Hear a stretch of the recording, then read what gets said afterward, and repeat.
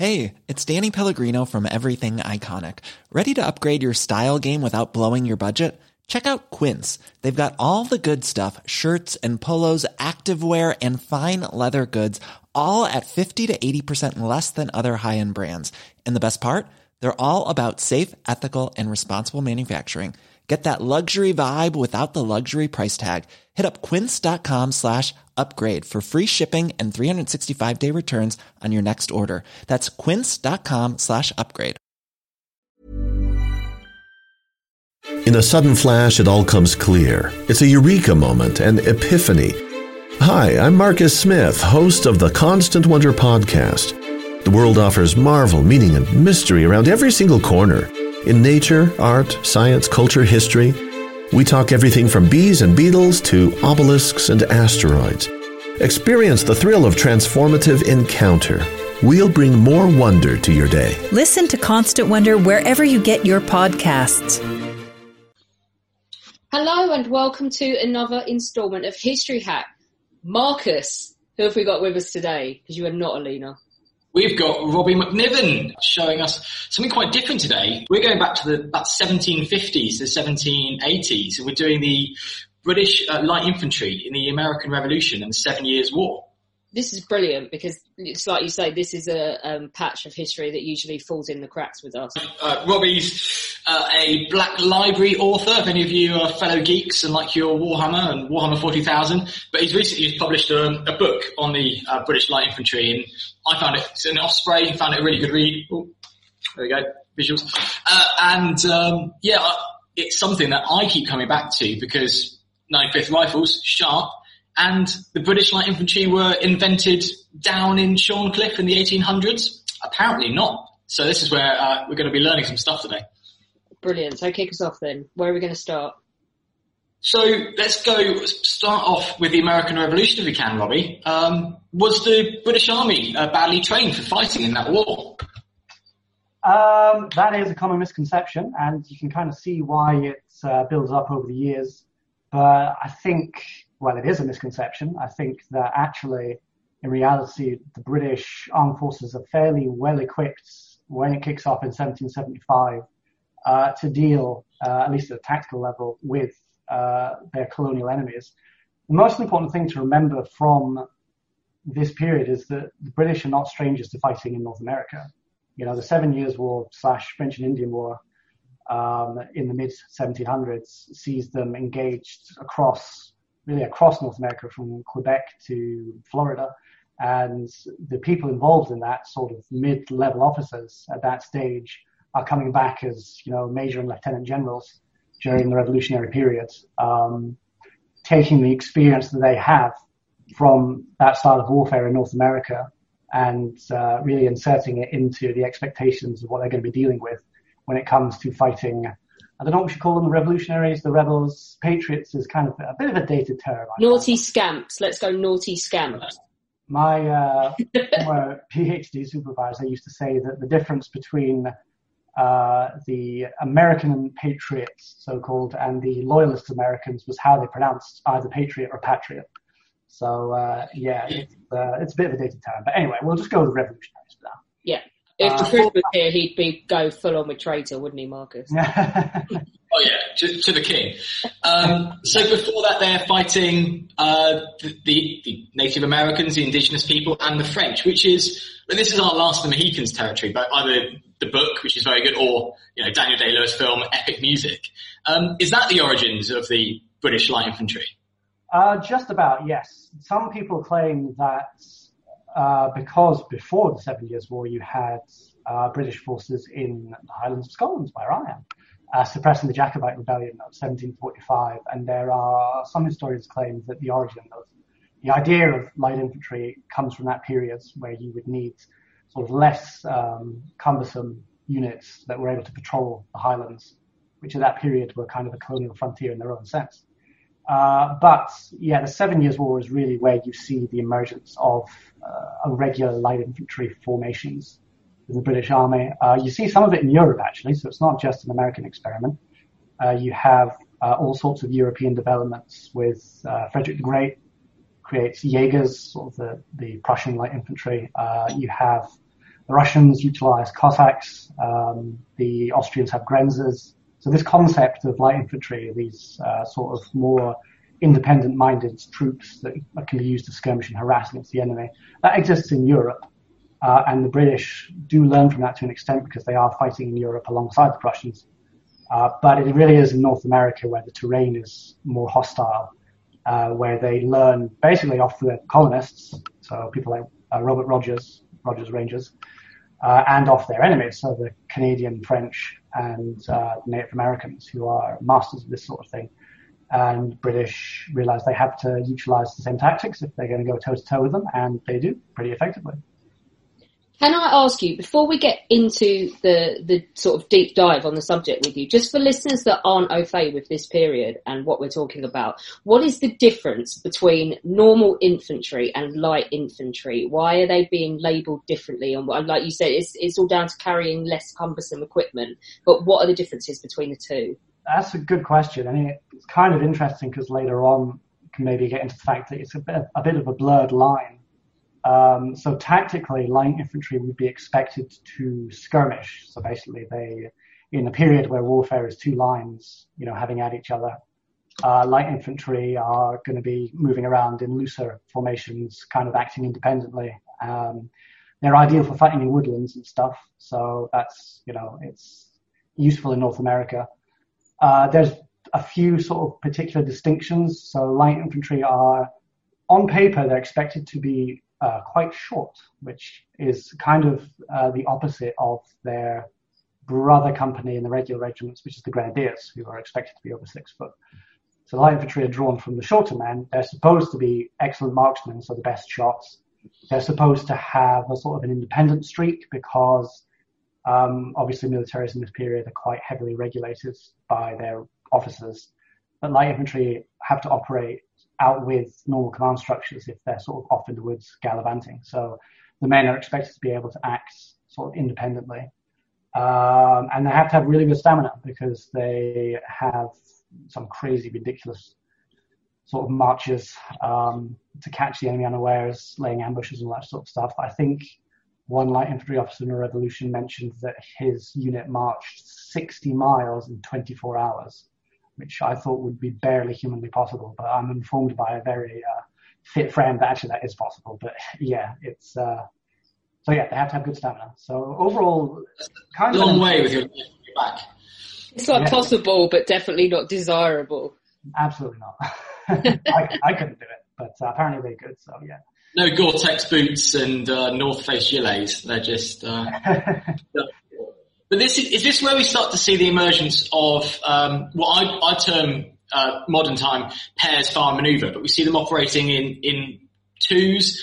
Do we see them lying down, which is radical? I'm thinking again, Last of the Mohicans. You've got the line standing there firing into the ambushes, and they miss. And then you've got Sharp and Waterloo. They're all standing in line. Apart from our favourite Richard Sharp, who runs forwards at the 95th, of course. But everyone else is kind of standing around. So are we seeing them now develop into some sort of independent tactics? Yeah, absolutely.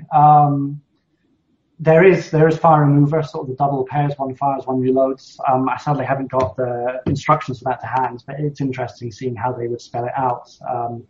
One officer said that if you're in the light infantry, it might all come down to the importance of a single well-placed shot, which is dramatic, but true, I suppose. There is kind of this misconception, especially with the American Revolution, that the British, they're all very proper and they march into battle with wonderful uniforms and in neat rows, and they can't possibly deal with the sniping, crafty Americans who are too clever. But that's not true at all. The actual reality is the British knew what this type of warfare was like from the 7 Years' War and modified really their entire tactical doctrine in order to help deal with this idea of irregular warfare, where you would not stand in lines and you would fire and maneuver, as you say.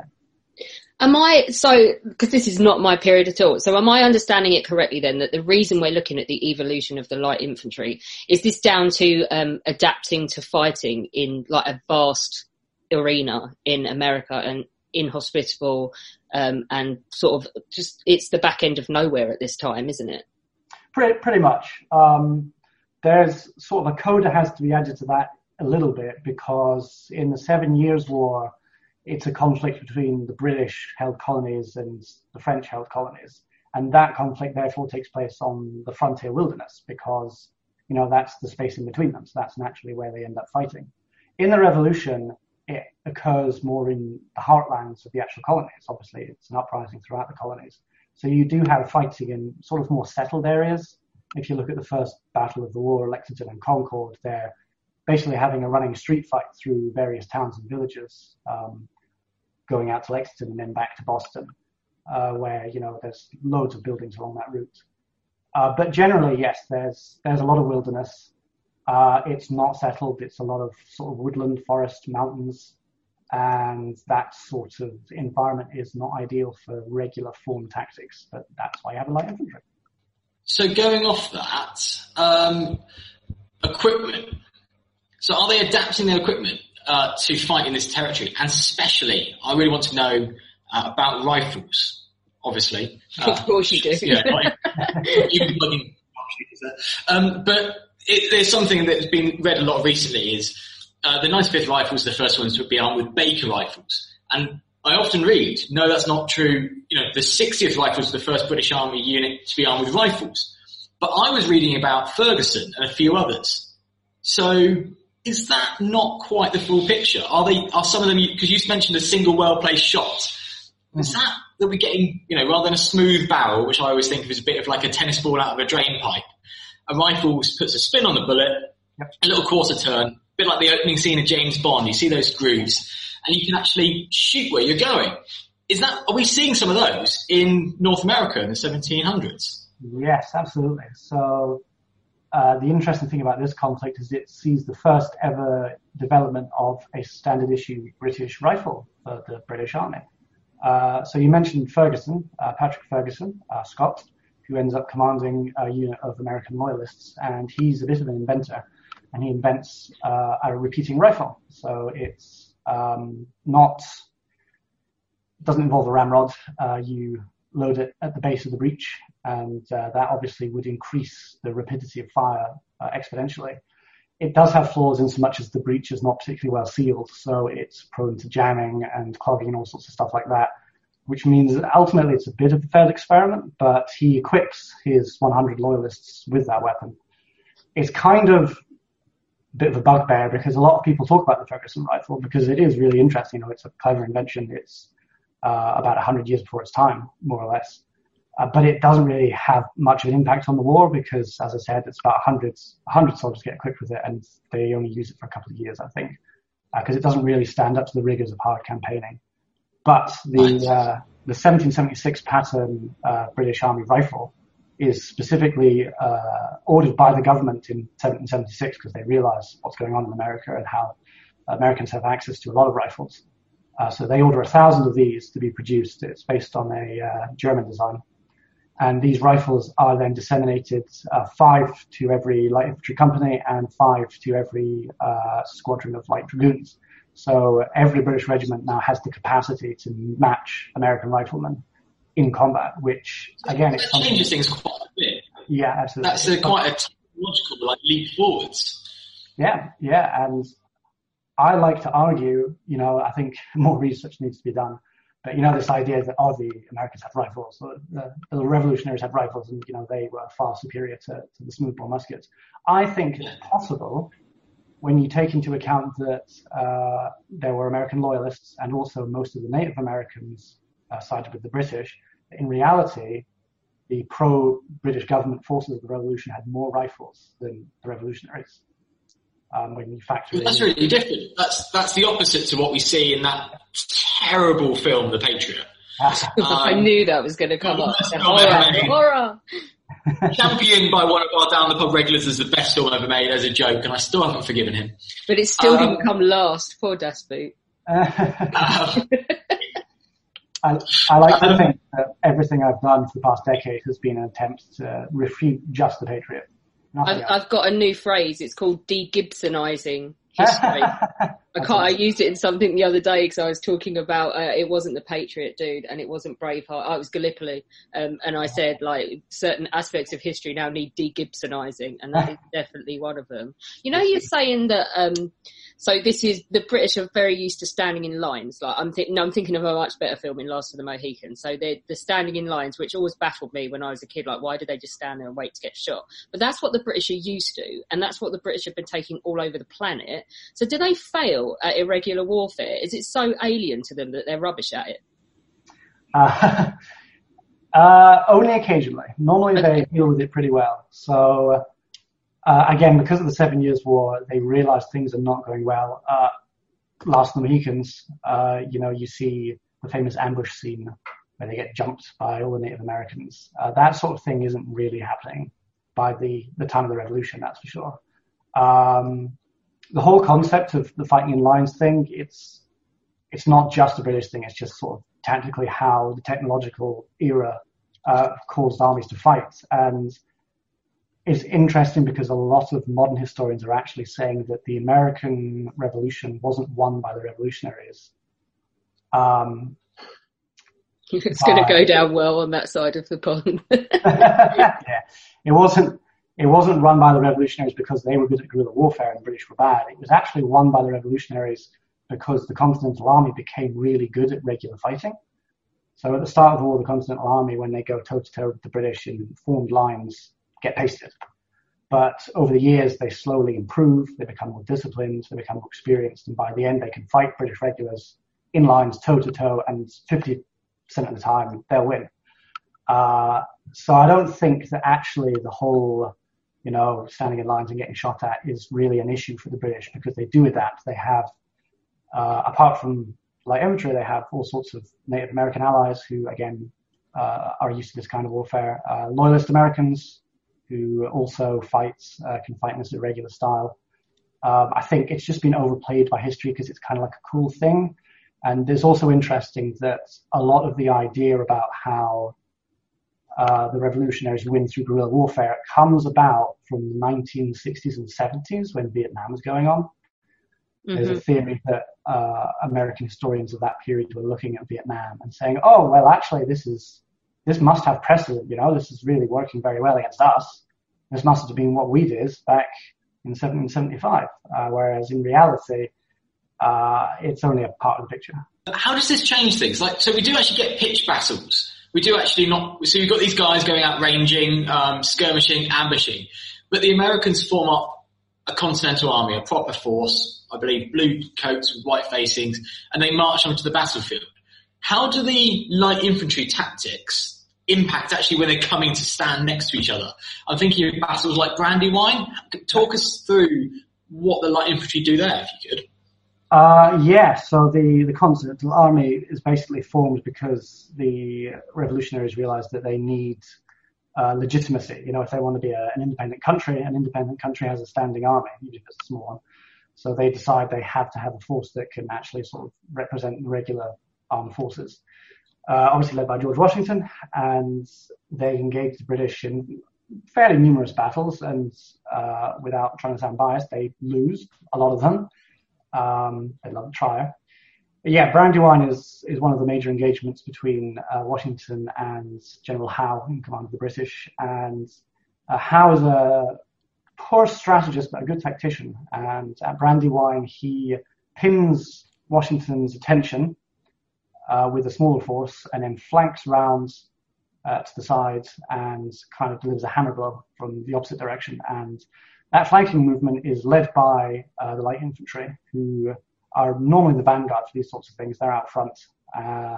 It does help to highlight their skills as skirmishers because the terrain they end up fighting through is pretty sort of disjointed. There's lots of trees and gullies and rocks, and they end up engaging Continental Line units in kind of the reverse of this popular image of the British in rows and the Americans skirmishing.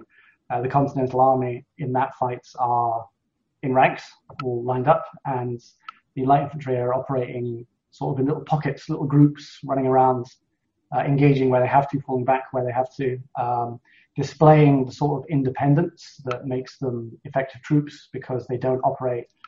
They're in battalions, so it's 10 companies of light infantry, but they don't fight as a single block. The companies are allowed to kind of go off on their own initiative, depending on how things are going and the sort of terrain they're fighting in. So they engage this Continental Army line sort of very fluidly rather than just going toe to toe, and they end up more or less decimating them and winning the battle. I heard an anecdote, and you can tell me if it's true, that at this battle, we mentioned Major Ferguson earlier with his breech-loading rifles, and his men spot at least one officer in a flamboyant uniform and ask for permission to open fire and basically snipe, using a more modern term, and pick off the enemy officers. And Ferguson apparently says no, it's not very gentlemanly, and that could have been George Washington. Is that...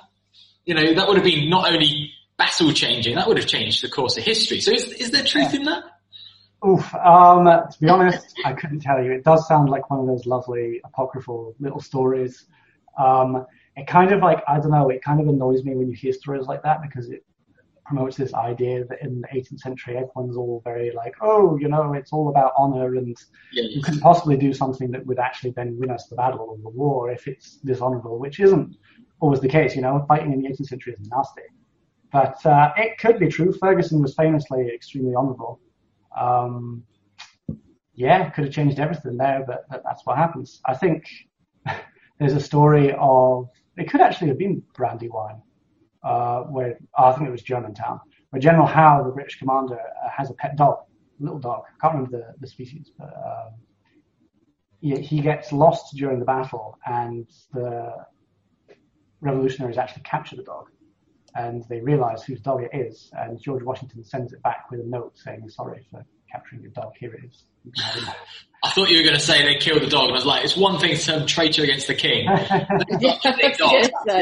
It sounds like the kind of propaganda just invented to make him sound great. Like, oh, it's nice to puppies. As a non-dog person, I'm completely unmoved by that story. Alex Scott, no, bastards. Yeah. We were talking about honour. Brandywine's one battle that the British absolutely trounced the colonial army, don't they? And then we've got, correct my pronunciation here, Paoli. Correct. And this is completely different.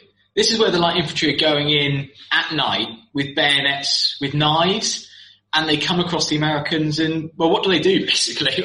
What is this so different? Yes, that's interesting, because it's sort of the idea, if it was modern day, we'd sort of call it special operations or something like that. It's a nighttime raid over a fairly long distance where they don't actually catch the Americans completely by surprise. They get some warning beforehand, but they're very much unprepared. And it's the sort of thing where, if you're going in and attacking an enemy who's sort of unprepared and it's dark and it's all a bit confusing, that's the sort of situation where prisoners don't often get taken, because it's all a bit chaotic, and you worry that if you start taking prisoners, then, they might try and escape, or they might turn on you amidst the chaos. So it's one of several incidents where British forces sort of commit potentially an atrocity.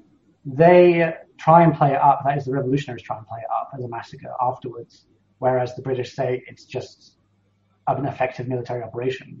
It was, there's nothing particularly unusual about it. And to be honest, I don't think it's particularly unusual during the period. That sort of thing happens, not regularly, but it's not unknown. It's a case of, well, actually the soldiers, the British light infantry, attacked without flints in their muskets because they didn't want any stray shots to give away their approach. So they had to use their bayonets, didn't have any other weapons. And that's where it started to get messy. So that's what I was reading. So they're going forwards at night time mostly through woods. And if anyone's ever tried to walk through woods at night time, it is impossible to stay silent. I remember moving with a section of just 8 men, and it sounds like a herd of huge elephants, like walking through any trees. It is really difficult.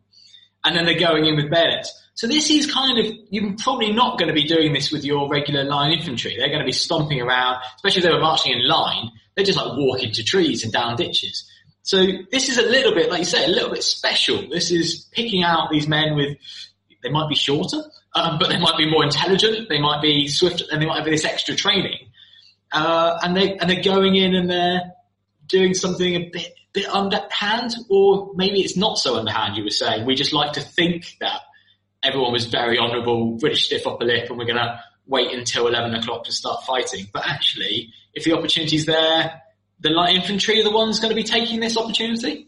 Yeah, definitely. And it's the sort of thing, it actually happens on multiple occasions. So a year later, there's what becomes known as the Baylor incident or the Baylor massacre, where, again, the light infantry do a forced night march and they come upon about 6 barns that are occupied by Continental Army light dragoons who are asleep at the time.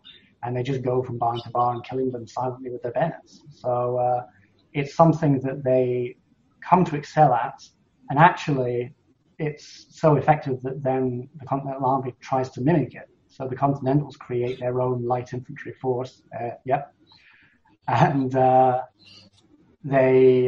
they kind of pull the same trick a year after that. So at Stony Point, they launch an attack. This is American or Continental Army light infantry.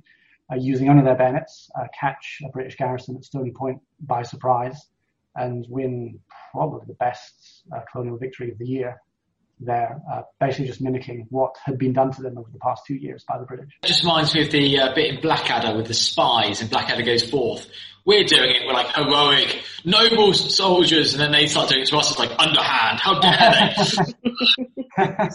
It's true, yeah. I mean, there's really interesting how much the revolutionary side wins the propaganda war throughout the whole revolution.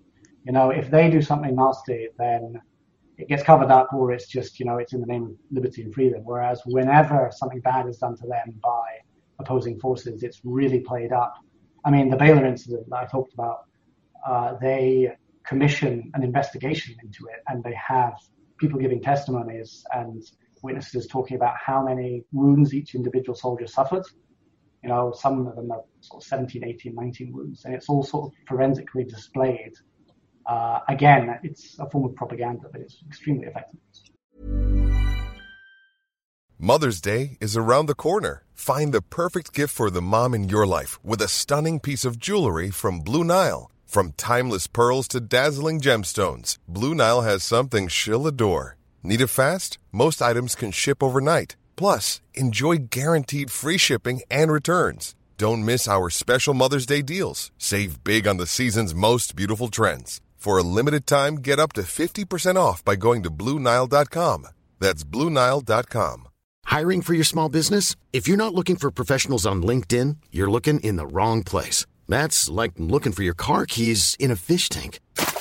LinkedIn helps you hire professionals you can't find anywhere else, even those who aren't actively searching for a new job but might be open to the perfect role. In a given month, over 70% of LinkedIn users don't even visit other leading job sites. So start looking in the right place. With LinkedIn, you can hire professionals like a professional. Post your free job on linkedin.com/people today. Is the biggest example of that, and I could just be completely Gibsonizing myself here, the church that they torch in that film? Yeah, the famous church scene. So that is totally made up. There was never... I think there were a couple of churches burned by British forces in the South during the Revolution, but there was no one in them at the time. I heard that there actually was some American patriots, rebels, and they burned a church down with people in it, and they just reversed it. But maybe. I could imagine them doing that. I mean, there were some horrific massacres against Native Americans by revolutionary forces. There was one where revolutionary militia just rounded up. It was actually a neutral tribe, so they weren't even aligned with the British, but they just rounded up this tribe of about 100 people, put them in a barn, and then started killing them one by one, like everyone, men, women, and children. And a couple of kids managed to escape, which is how it became known. But that was just insane. But that sort of stuff happened a lot on the frontier, where it gets even more complex because you have the Native American dynamic as not just sort of British versus revolutionaries. It's a whole sort of messy thing. But yeah, there was no mass church burning with people inside by the British, I'm glad to say. Earlier on, we were talking about sneaking through the woods and these kind of pairs, and also operating at night. So something when I think of the British uniforms at the time, you've got either mostly a tricorn hat, you've got big hats. The coats have actually got tails on them, a bit like a gentleman's morning suit, a Royal Ascot.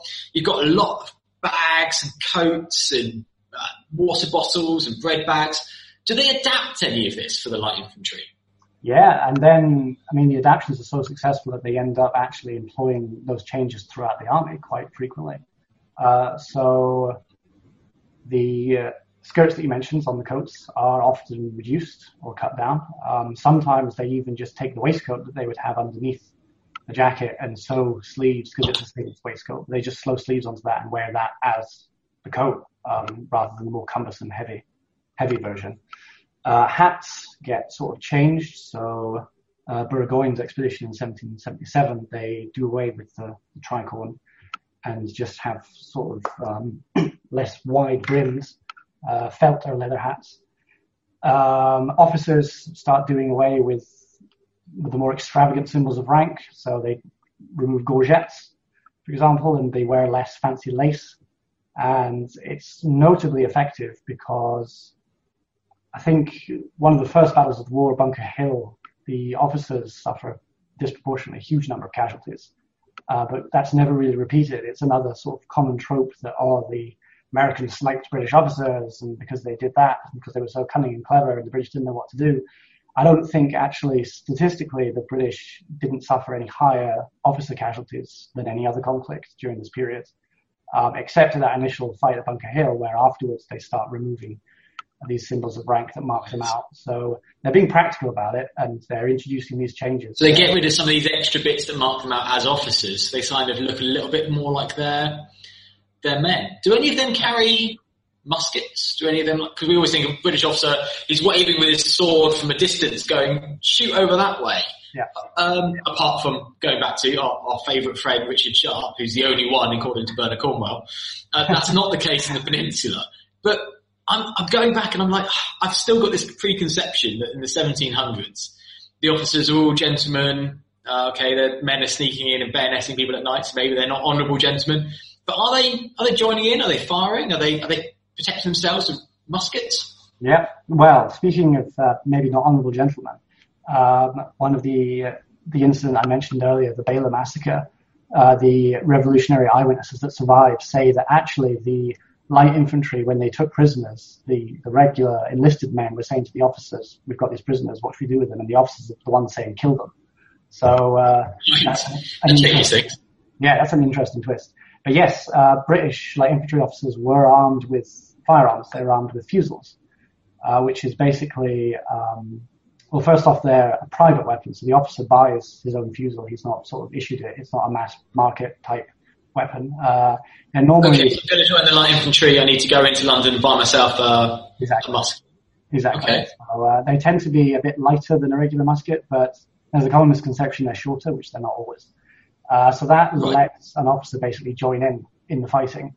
There's some complaints in so much as people say, well, an officer shouldn't be fighting, he should be leading. He should be, instead of thinking about loading and taking aim and all that sort of stuff, he should be thinking about the actual wider battle. But I think with light infantry, because of their role as skirmishers and being scattered as they are often in woodland and stuff like that, it's a good idea for an officer to have a firearm. So yeah, they would all be equipped with one. So we've got specialist hats, specialist coats. We've got officers with firearms fighting. Do we see any of them wearing green? Bit of camouflage? Bit of 95th jackets? Do we see this emergence of some sort of blending into their surroundings? So interestingly, we see that in the 7 Years' War, one of the light infantry units swap their red coats for brown. So everything they have is brown. They even brown their muskets and change their buttons to black so they don't shine. Nothing shiny. Yes. Nothing shiny. In the Revolution, so the Loyalist Americans, their standard uniform is actually green. Simcoe and Tarleton and all his men, Loyalist officers, they all wear green. The British, off the top of my head, I don't think they have any units that wear green in the regular army, but there is, I think it's generally understood, especially when it comes to fighting like Canada and stuff, that it makes sense to not wear red. It's like we always see them in those highly shiny red coats and that, but the reality is very different, isn't it? By the time they wore them everywhere in that, they're absolutely, more a faded pink colour. Yeah, definitely. I hate seeing in films and stuff where they all have like pristine uniforms and like powdered hair and all that sort of stuff, whereas in reality, I was reading just last week that one light infantry officer did not take his clothes off for 10 weeks because he was like, the campaign he was on was so intensive. Like he didn't even, change his shirt. He was wearing his clothes, like sleeping in them. He said he had his fusil with him constantly because they were constantly under the threat of being attacked. So yeah, I think the reality of 18th century uniforms is they were pretty grimy and a bit threadbare. I mean, this is before Lynx Africa's invented. Yeah. So 10 weeks, you're gonna see that boy thing of just drowning yourself in an entire can of Lynx Africa in the morning wasn't going on in the American Revolution. This is groundbreaking research. Yeah. You were going to sell that man for quite a way. Yeah, it's between the actual bad, like BO, and people's terrible teeth. I think those are the two main things that people don't appreciate about the past. If you went back in time, lots of nasty teeth and lots of bad smells. Is it Nelson and the Agamemnon? There's that legend that that ship came back in once, and that you could smell it on the other side while it was still on the other side of the Isle of Wight. That's amazing. I can imagine. Nelson, you haven't just got one man smelling. You've got something like 500 men working together. Yeah, absolutely thinking. No tooth. Yeah. It's going to be horrendous, the thought of it. And I mean, from what I believe of the 1800s, they were issued normally 2 shirts, 2 trousers, 1 jacket, and that lasts them until next year's supply. So you've got 12 months to wear the same jacket. It's going to, they say they're not going to be pristine looking like toy soldiers. They're going to have holes in the sleeves and probably missing another elbow. And it's just going to look really raggedy by the time they get back, especially if they're going through, North America's full of really thick forests with thorns and brambles, and it's going to get torn, it's going to get ripped. It's wood, isn't it? It's not built to last. Yeah, they were definitely a raggedy bunch. I mean, you see it a lot with art depictions of the Continentals often show them sort of threadbare and Valley Forge, no shoes, all that sort of stuff, because I think they like to play up the underdog idea. But the British were just the same with supply problems. And yeah, they would look nothing like the parade standard that we normally see. People don't realize that when you see portraits of officers from this period, it's a portrait. It's designed to show the officer looking at his best in his best uniform. Whereas in reality, that's not how they would look in the field. I know we're going to wind you up and let you go in a minute on our favourite subject, which is how shit Mel Gibson is. But before we do that, I know Marcus wants to know about the impact. What is the sum total of the impact for his period? So we've looked at your period, and we know that by his period you've got Richard Sharp and you've got the 95th and that. But how do we get from one to the other? Yeah, so the army actually forgets a lot of its lessons from the revolution. There's a bit of a war within the British High Command after the revolution ends. There's this fear that the fighting style of America with the skirmishing and the loose order and people kind of acting independently would not work in Europe against an army that was, well disciplined and formed up. So that if they then ended up at war with France, as they do, it would be better to mimic the Prussian style of fighting, which is very much the sort of regimented, everyone's in a line idea. So ultimately, the Prussian faction, if you will, won the battle for the heart and soul of the army in the decade after the revolution. But the lessons for the light infantry specifically aren't completely forgotten. So you have Sir John Moore, of course, who was an officer during the revolution and fought in the revolution, a very junior officer. He took lessons he'd learned from the style of fighting in America, and you get Shorncliffe and all that sort of stuff. Other units like the 60th, the Royal Americans, become a rifle-only unit. I think the realization of how effective the rifle was down a lot to the fighting in America. I mean, Napoleon famously disses the rifle and says it's not suitable as like a mass weapon.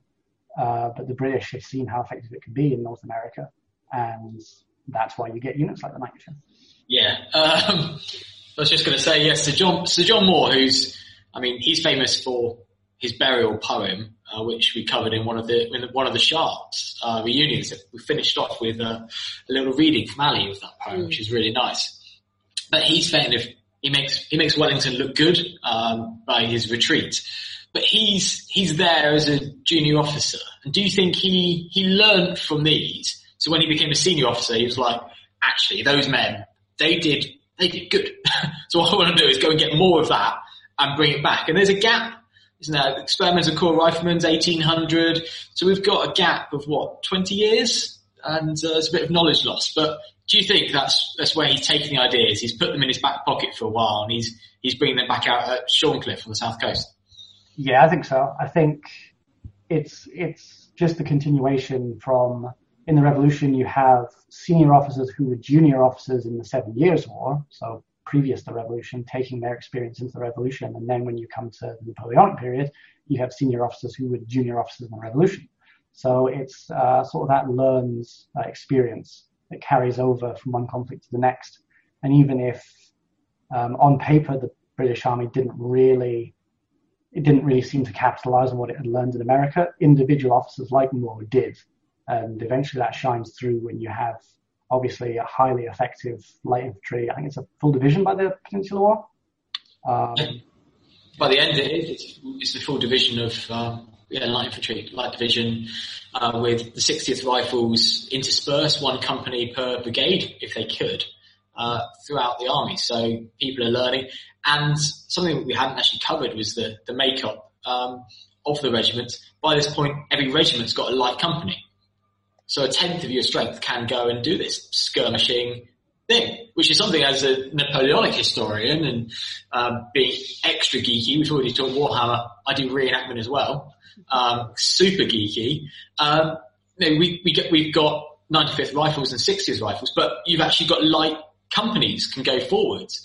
And so all of a sudden, by the time you reach Waterloo, you've got a screen of light infantry in front of anybody. Sharp, he's part of a light company in the South Essex Regiment. But they didn't actually have that until, the 7 Years' War. Yeah, it's interesting as well, because in the Peninsula you have, or at least by Waterloo, you have entire regiments of light infantry, don't you? So the 52nd are light infantry regiment? Yeah, 43rd, the 52nd are the first, and then during that time they're converting people like the 68 Durhams, and they're converting more and more through the period. I think they just started to wake up and go, we need this. And it's very interesting I always think it didn't happen before. Why did they not see this? And it turns out they did, and then they just some people forgot about it. Yeah, kind of. It's an interesting development with the entire battalions of light infantry, because they did that in the Revolution, but they went about it in a different way. So you had one company per battalion was light infantry company. And what they did was they drafted those companies, removed them from their parent regiments, and formed a composite battalion made up of the companies of loads of different regiments. And then they could conduct these special operations like Powley and be generally effective on the battlefield. That was it had a downside, because it obviously means you've taken those companies away from their parent regiment, so that regiment's a bit under strength and it doesn't have access to light infantry. So clearly when it comes to sort of the Peninsula, they've realized that, well, actually, instead of just harvesting the companies from different regiments, we should just form regiments of light infantry as a basis, and then they can operate effectively. So. Because taking away a company, there's 10 companies in a battalion. One was already grenadiers. You mentioned the tallest, the strongest men. So then they're converting one of their other 9 companies left. So they're losing potentially a tenth of their strength to go off and do these ranging, these skirmishing, these ambushes. So that would affect, the battalion commanders who might not like that. Yes, exactly. I think that's the case. But they solved that problem, I guess, by the Napoleonic periods, where they have their own regiments of light infantry. It really gives different backgrounds to the Napoleonic and the Peninsular War and even the Revolutionary Wars, that we'd think that they're only fighting in line and they're breaking new ground by doing light infantry tactics. And Richard Sharp's the first person to go off ranging with his own weapon. And actually, they're not even a full generation before. They are doing this in America. Yeah, I think so. I think it's interesting to highlight that. I think you mentioned at the start that this isn't, especially in Britain, the revolution is not a particularly popular topic, maybe because we lost. But I think recently there has been a lot of interest in the British side of the revolution. It's not just sort of the American story now. American historians and authors as well are doing loads of really good research into how the British fought the war, and coming up with the fact that actually they went about it pretty effectively. It was the issues were far more strategic than they were tactical. And when you come down to the sort of battlefield level, you have this light infantry component basically playing the revolutionaries at their own game. Yeah, I mean, you say we lost, but George Washington was a British officer, slightly treacherous British officer. So in a way, we just we won and we lost all at the same time because it was one of our own. So we can take a win there. Only our own. Right. Okay. I'm going to let you do what we're going to do here is something a bit unusual, but I think could be quite fun. Yeah. Let's de-Gibsonize the American Revolution. Tell us what's wrong with the Patriot. We have a whole episode on Braveheart, so it's only fair that you get to rip it. I mean, as a Scot, I would also do something on Braveheart, but I'll leave that one at the door. I mean, I could talk for hours about the Patriot, not in a good way. It's just the idea that, I mean, for a start, he's South Carolina, sort of like landed gentleman, and supposedly his slaves are all free people working his lands, and he's paying them. That just like takes the piss out of actual American history. You know, this idea that he would somehow be this noble guy that is doesn't have slaves on his plantation. That's literally a plantation he has. And that's just that side of it. In terms of the actual like military history, my God, you know, it's like sniping from behind trees and catching out these dumb Brits who just don't know how to fight in woodlands and are so easily outwitted. And, you know, it's good fairy tale stuff, but when they then compound it by doing things like the church burning scene, I've read that the actual church burning scene was meant to be in Saving Private Ryan, because the producer for The Patriot was the same producer on Saving Private Ryan, and they were going to have a scene in that where the SS burn a bunch of civilians in a church, which they did do historically, but they never got around to using that scene. So the producer was like, I'll just stick it in my next film. Mel Gibson, who famously seems to hate the British for whatever reason, has taken a scene written for the Waffen-SS, where the Waffen-SS kill a load of civilians and writes it as British officers. Exactly. Yeah, that's literally what happened. Wow. So that just... And worse than that, he has a character based upon somebody I think that you and I talk about a bit. Do it. The only good thing about The Patriot is Jason Isaacs. He is just a delicious baddie. He overacts it, hams it up. It is fantastic. Yeah. But he's playing a fictional character that's basically Tarleton, this kind of brilliant cavalry commander.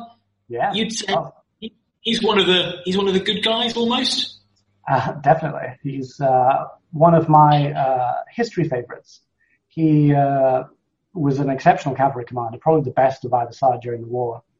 He won a whole string of battles. The most famous because he'd lost his one big battle at Cowpens, which is, again, the basis for a lot of the fighting in the Patriot. But overall, he was kind of just a really interesting guy. He was pretty young. He was very much a sort of go-getter. He was always gambling. He was into the ladies. He was kind of rakish. He actually, this is a fun fact, he was supposed to command in the Peninsula. Ahead of Wellington. They were thinking about him, and then in the end they decided to take a punt on this fairly young officer from the 33rd instead, and Wellington gets the job, which, you know, is probably for the best because ain't no one going to beat Wellington. But at that point, Tarleton was, you know, in his 50s and a general, but I'm not sure he would have been well suited to fighting the French in Spain. But in America, when he's sort of hunting down revolutionary militia and stuff, he's very effective. He's charging up swamps, isn't he, with cavalry and light infantry coming in? Yeah, all sorts of shenanigans, but not, I should add, doing crazy, brutal stuff like burning churches full of civilians. His one battle that he is kind of infamous for, Waxhaws, which is called the Waxhaws Massacre, he actually is leading the charge. His horse gets shot, and he ends up trapped beneath his horse. And by the time he gets out, it's all over because it's just a cavalry charge that just breaks the infantry line, and obviously a load of people get killed because it's a cavalry charge that just broke the infantry line. But again, speaking of propaganda from the war, the revolutionaries use this and call it a massacre and say that he's massacred all these people, and it's effective because they get loads of new recruits throughout the southern colonies when that happens. So you can see why they've done it, but it's, yeah, this idea of him as a butcher is just totally invented. So apart from Jason Isaacs' acting, and I think we get a couple of very overused GIFs on social media from the film, is there anything good in The Patriot? Well, The costumes and the uniforms are kind of good and bad.